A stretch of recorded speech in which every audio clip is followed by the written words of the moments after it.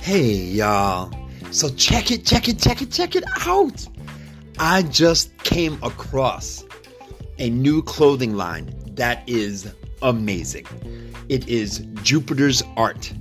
This is a clothing line for non-binary people, right? So the clothes are genderless and they are also sustainable. There's carbon offset and they don't add anything negative to the environment. And they're also an ethical company with fair pay for their employees, and they welcome anyone in the spectrum of LGBT and race. It is owned by people of color, and they deserve your attention. You can find Jupiter's Art on Instagram, on TikTok, and you can search for them on Google and find the website. It is amazing. Check it out. Wait till you see this jacket. Oh my God. It is amazing. Y'all, you gotta peep it. Jupiter's Art. Check it.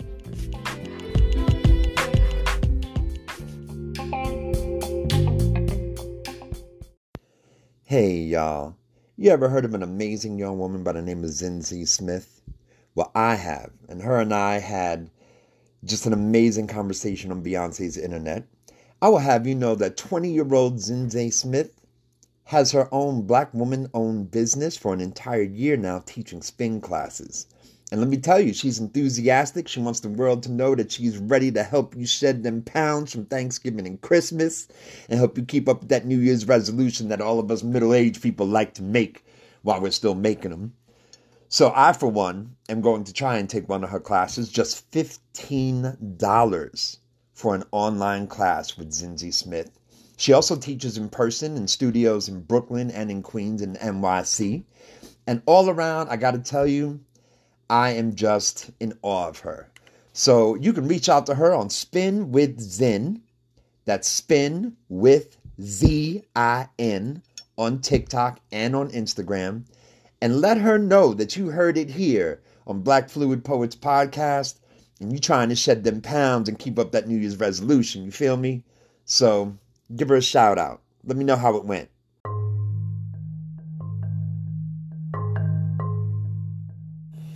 Hey, y'all.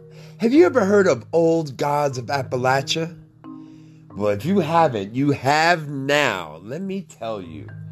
This is a horror anthology podcast, and it is absolutely amazing. They have characters, they have actors, they have different people doing voiceovers. It is so ridiculously dope. Y'all gotta check this out. I'm enthralled. I can't stop listening to it. This shit is crazy. And I gotta tell you, all the actors they're straight, they're queer, they're black, they're of color, they're male, they're female, they're they, thems, they, thems. This thing is so diverse, man. And there's actually some poets involved with this that I actually admire. So this is a big deal.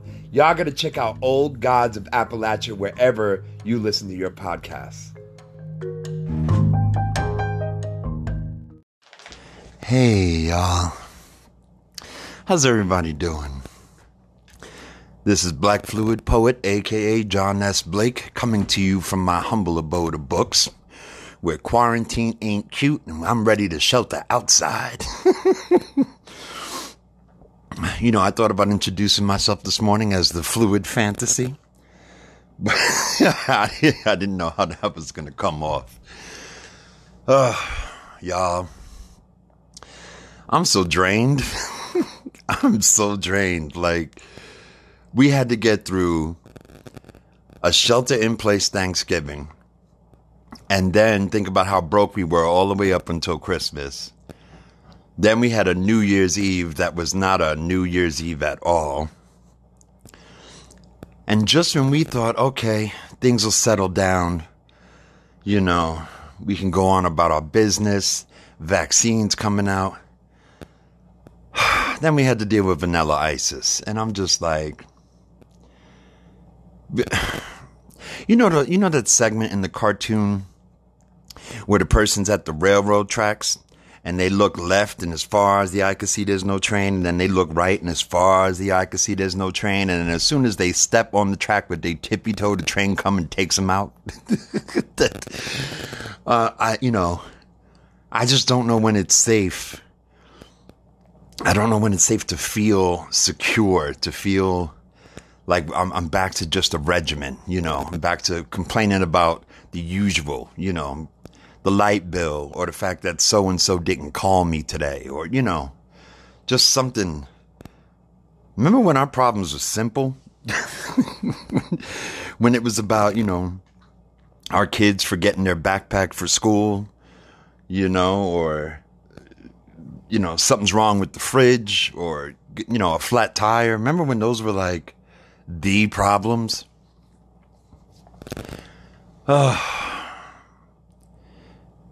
So many families had lost someone to COVID this last year. And we have, well, at least here in New Mexico, we have been sheltering in place since March, with the exception of about 6 weeks in October. From the end of September to the beginning of November, we had about 6 weeks of society opening back up again, and now here we are. It is mid-January, and I don't feel like, as a collective, this country is any closer to resolving our issues. I mean, we've been struggling with the race issues since the 1600s, the 1400s if you're indigenous. But what about me as an individual, right? I'm going to have my morning cigarette and coffee with y'all.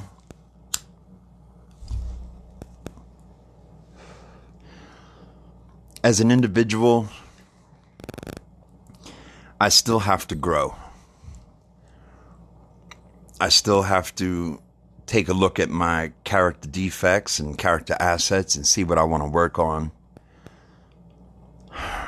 I still have to check to make sure my laundry's done, my dishes are done.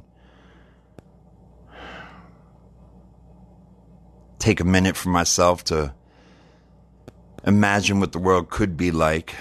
Maybe meditate, maybe pray. It's up to the individual. But to tell you the truth, y'all, I've been putting off this podcast for a week because I just feel like I need something profound or prolific to say, share with you the solution, how I figured it out. I wish I had more to say than I don't know. That's really where I am. I think about it as, when a kid asks a really tough question to a parent and the parent has a choice of, giving them a solution that's not really real, or lying to them altogether, or simply saying, son, daughter, I don't know. I really don't know. And that's where I am. Most of the people in my life come to me for answers. I'm good at helping people solve problems. I don't know where it comes from, but it is what it is. And for the first time in my life, I have laid back on my bed or sat here in my office chair and leaned back and said, what now? And nothing came to me. Nothing came to me except this. You and I have this moment. And at the end of the day, that's all it is. A bunch of moments that we have. And myself as an individual, the part I play in the collective is how I treat people when I meet them. How I treat people when they call me with a problem. How I treat people when they mistreat me. It's almost as if I feel like the world, not even the world, this country has gotten so bad that I feel as if we've lost basic human decency. Now, why basic human decency has been thrown out the window, I could tell you honestly, it has a lot to do with the, as Bell Hooks would put it, capitalist, patriarchal, racist, heteronormative society we live in. But I definitely think that we have lost our way. Even Rome had to fall. I think that money and trinkets like flat screen TVs and the new Nike sneaker and the flyest new phone and the flyest new car. I think we've been working so hard to have all these things that we've equated with joy that we've let go of what it really meant to experience true happiness. I think we lost it. I mean, I remember in my lifetime having no money and still being happy. I feel like we got duped. We got duped and we allowed ourselves to be duped. As a recovering addict, I can honestly say that what I thought was bringing me joy was actually killing me. And I look at a lot of these people that were supporting Trump, and what they believed was going to bring them joy has now brought them utter misery. Whether they realize it or not. They're angry at the world, they're depressed, they're feeling hopeless. They don't even realize that they've been exploited. And there's a part of me that, believe it or not, holds a space of compassion for them. I mean, I look at where most of these people are from. Yeah, there's some Trump supporters in San Francisco and New York City, Miami. But the truth is that the epicenter of the Trump supporting team is in the Midwest. In your Indianas and Missouris, Kentuckys, Tennessee in the South, Louisiana, a lot of places where white poverty runs rampant. Michigan, Pennsylvania. And I've noticed they needed somebody to blame. Somebody in the flesh in the present day. And the truth is that a lot of these places where the unions are gone, where the factories have gone overseas, they don't know where the next meal is coming from. You're talking about a place where, they live this traditional life where, the man went out and worked, the woman stayed home with the kids. They can't have it anymore. Both parents are working, the kids are unsupervised, everything's expensive. You add race to that and the changing times and fast technology and, kids rediscovering themselves as different genders and kids coming out. Like when I was a teenager, if you were queer, you didn't come out of the closet. You didn't reveal yourself until you were old enough to go to a gay bar or be a part of that community. Now, things have changed. And I'm not going to say whether it's good or bad. My personal belief is that it's good. But just for the sake of this discussion, it's just a lot of change. It's almost as if after the ransacking of the Capitol building, it was our last get high. I think that this is like the country has to detox from Trump.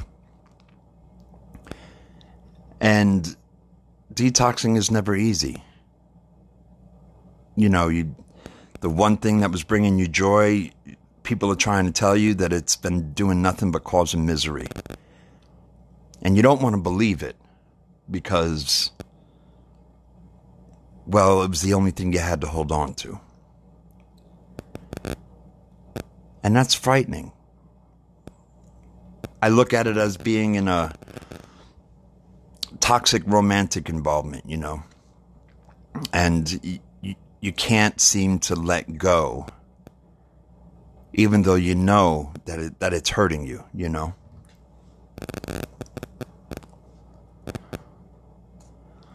And this is going to be a process. I don't know how to welcome Trump supporters back into society. I don't know whether or not they want to be welcomed. I don't know what that looks like. I mean, in a perfect world, all Trump supporters would make a video saying, I lost my damn mind. I don't know what I was thinking. I'm sorry. Take me back, please. Please, baby, please. But that's not enough right now for so many people who are hurting. You know, race in itself in this country has been an issue that's been going on for a long time. And I usually find myself giggling, on the inside at least, when someone says, I can't believe this happened. This is just so shocking. This isn't who we are. And there's been a lot of talk about that, you know, and if you're black, you know, you look at this person, because it's usually not a black person that says it. I haven't heard a black person say it yet. But, you know, black people are looking at white people like, are you kidding me? And it's because the fights that black people have been struggling with and people of color have been struggling with, that wasn't on a white person's lawn, you know? It wasn't on their property line. And it also helps me to reflect from a position of class, right? That now the senators and now the representatives want to impeach Trump and get him out of office as soon as possible. And, you know, we as a whole out in the country are like, now? Really? You're shocked now? Now you want to remove him? You know, we've been going through X, Y, and Z all this time. And it wasn't until the senators' lives and the representatives' lives were at stake that now they're ready to let him go, you know. But God bless Fox News, they're still holding on. There's always that one enabler for the addict, you know.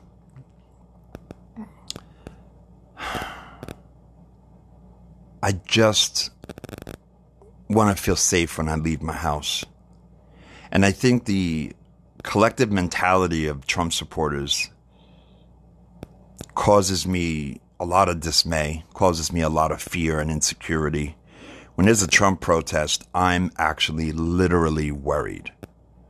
No cap. I am nervous. There's this great I am that fills a crowd of Trump supporters. This entitlement that, you know, the tantrums they throw are, as you can see, violent. And that's just not what I want in the world.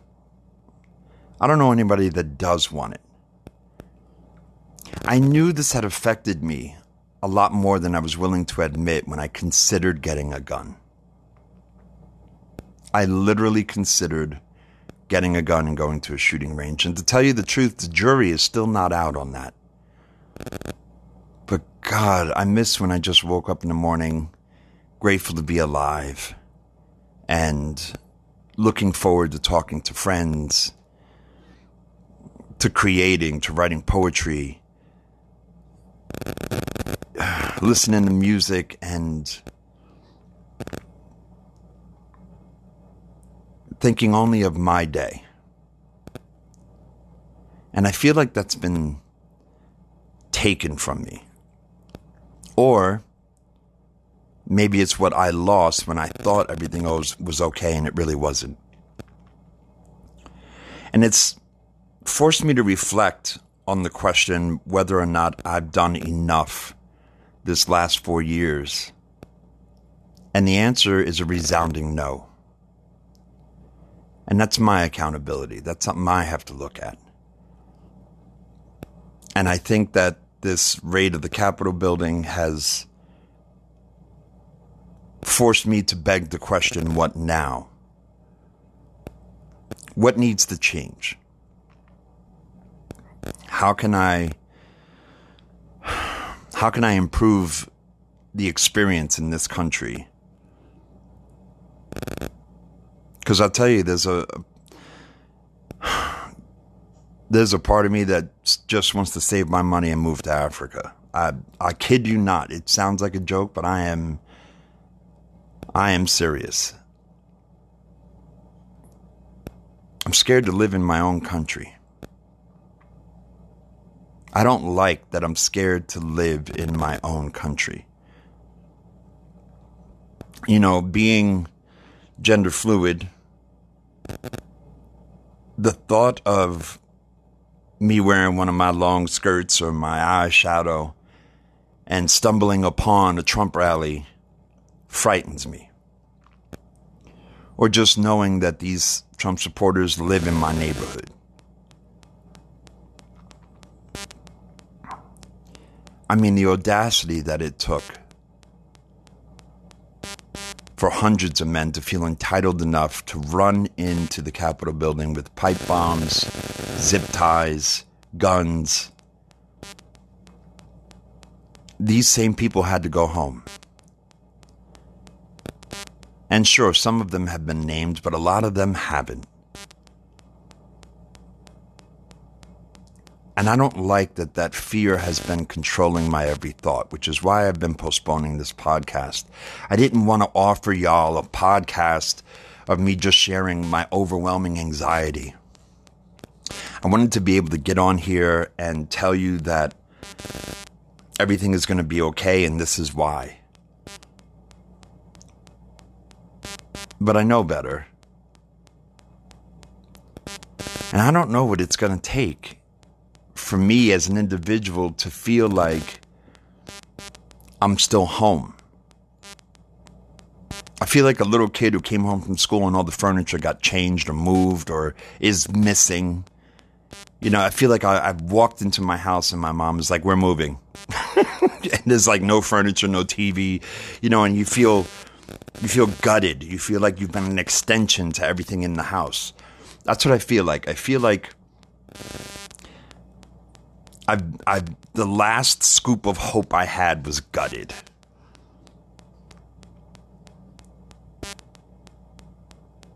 Even as a poor kid growing up on the Lower East Side of Manhattan,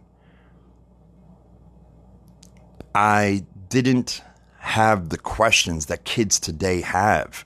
Like, what's going to happen? Why did they do that? You know, the news wasn't what it is now.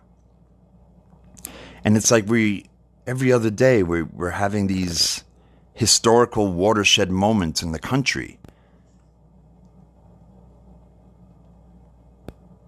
We have, as a collective, as, you know, a country as a whole, we have lost our damn minds. And I know that, you know, far down the road, the solution is to move towards love. And how do you move towards love when there's all this fear? Hope. Hope is all I have to get me through a day. When I hear about this news and my head starts shaking and I'm rubbing my forehead and just taking these deep sighs, all I got is hope. I think about people who were struggling during the civil rights movement,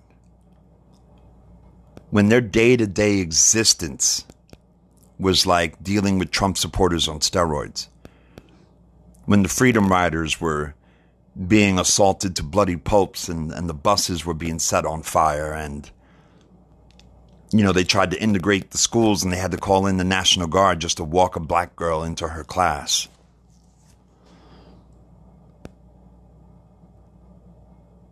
I think about the police brutality then.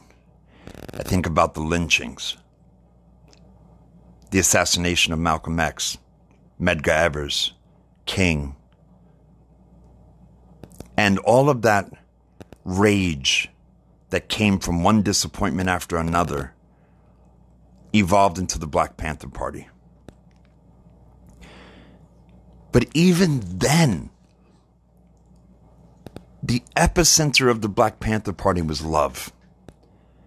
Free breakfast program for the kids, free medical care.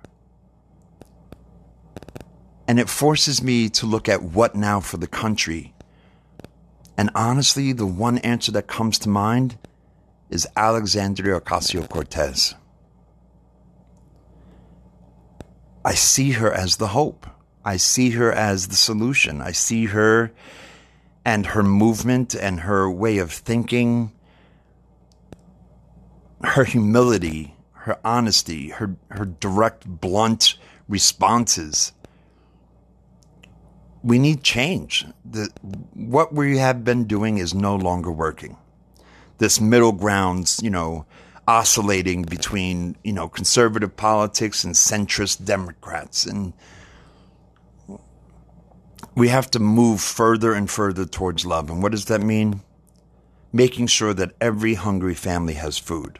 Making sure that every sick person sees a doctor. Making sure that every kid that wants to learn has the opportunity. And, you'll find somebody somewhere who says, well, that's been America. And yeah, okay, whatever. But I do remember in my lifetime going to see a doctor whenever I was sick. And then you just got billed. And then you paid the bill, $10, $5, $20, whatever. You made payments on it, but your doctor never turned you away. And then sometime in the late 80s, 90s, all of a sudden, you had to have insurance. And then, jobs could pay you less because they offered you benefits. And you had to negotiate for your health. You had to negotiate for your very, very physical, actual life. It became part of the negotiations. And, this was... When I speak in schools and we're discussing apathy, I do this little explanation, this little lecture about apathy, and it's like having a deck of cards. You take the top card off and you make a second pile. Now you look at the original pile, it doesn't look any different. It's only missing one card. You can't see the difference between, 52 and 51 cards. And then as I'm talking to them, I'm slowly taking off another card. Does it look any different? No. The class is like, no, it doesn't look any different. Okay, yeah. So then you take off another card, and you take off another card, and take off another card. And as you're looking at it, it doesn't look like it's getting any smaller, but the next thing you know, this other pile is getting taller. And all of a sudden, things look different, but you don't remember how it looked in the first place because it happened so slow. That's what's happened to my faith. That's what's happened to my security. It's what's happened to my confidence. Slowly, over a period of time, the pile that was my belief in a world that's going to get better began to dwindle. Then I found myself laughing at people dying in videos. I found myself no longer sad, just, I'd like to say annoyed, but the truth was it hurt so much that I wouldn't allow myself to feel it. So it came off as being annoyed. Another black man shot by police, another domestic violence case, another runaway, another overdose. And it's almost as if in order to save my soul, I had to harden on the outside. And I don't want to die this way. I don't want to walk around on the defense because something bad might happen in the next minute. So what I'm going to do is I'm going to continue to hope. I think we all deserve that. Because nothing gets better if we don't believe it can. And it doesn't dismiss the struggle that we're going through. It doesn't dismiss the rage in the streets and the frustration we're seeing online and the anger in the news. But if we don't have hope, if we don't come together and believe that things can improve, we will stay here. And things will get worse. You know, when I was using, and I had an opportunity to go to detox, if I went to detox and steady convinced myself that this was not going to work, I would have never got clean. And it wasn't until other addicts or alcoholics said to me, I used to be just like you, and I'm over here now. And it's moments like that that make me look at other countries. And I try to find other countries that are better. And honestly, the one place that comes to mind is Germany. Now, Germany was a place where racism took over. Anti-sentiment was running rampant. And Germany looks at us now like, dude, what the hell is wrong with you? You know, even though during the Hitler administration, they took notes from the U.S.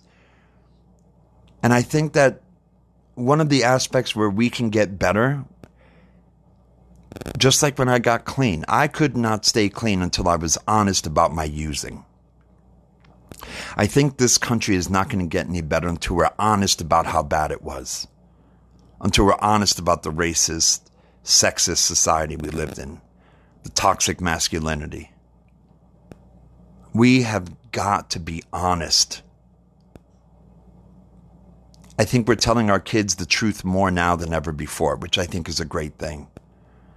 I think that technology, though extremely expensive and fast-paced, has enabled us to connect with more people. And I think that's a good thing. Even this podcast, I love having an opportunity to share my heart with other people. This is a blessing to me. I get to help somebody love themselves, which is where we all should be.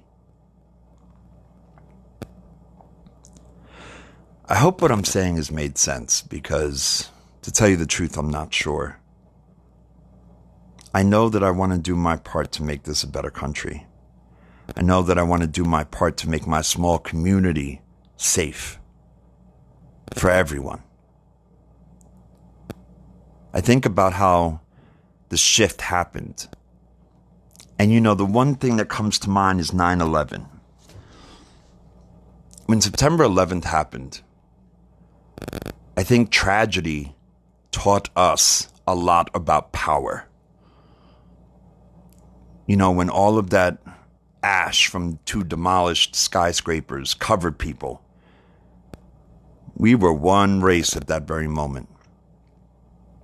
When in the rubble they found the bodies of Muslims, Christians, from Baptist to Catholic to Protestant, Hindu, Sikh, all buried under the rubble. What did it matter? It was another life gone. And I think as a collective, we need to find ourselves again.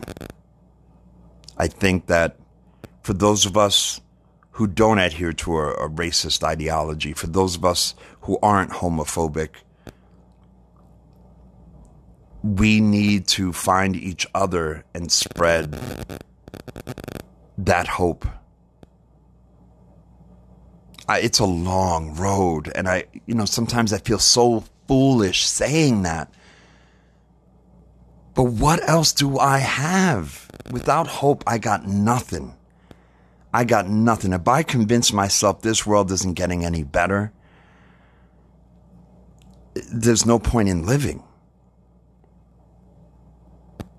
I have to hold my loved ones tight And every time I see a child, I have to hope for them. I have to promise them I'm doing all I can to make sure their lives are happier. I gotta find it. I gotta hold on to it. And I gotta share it with others. Love yourself. No matter what you're going through, know that you have a divine right to be here, and you are worthy of love, of forgiveness, of joy. Find it, hold on to it, and share it. Have a good day.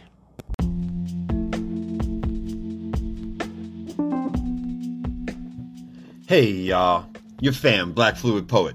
Check it out. If you love this podcast, I want to thank you for favoriting the podcast because it means the world to me. However, the way I can get more advertisers is to have more subscribers. If advertisers see that I have a lot of subscribers, they will be more willing to give me opportunities to advertise for them. So in order for me to get these ads, I need to get to a decent amount of subscribers. So you come here to anchor.fm and you go to support and you can pick 99 cents, $4.99 or $9.99. Please feel free to pick 99 cents. I am overjoyed at anyone who wants to support my dream of getting this podcast taking off. You know what I'm saying? So please just consider it. If I could get 1,000 subscribers, I could get out of this poverty thing. You know what I'm saying? Because, the struggle is real. Y'all take care.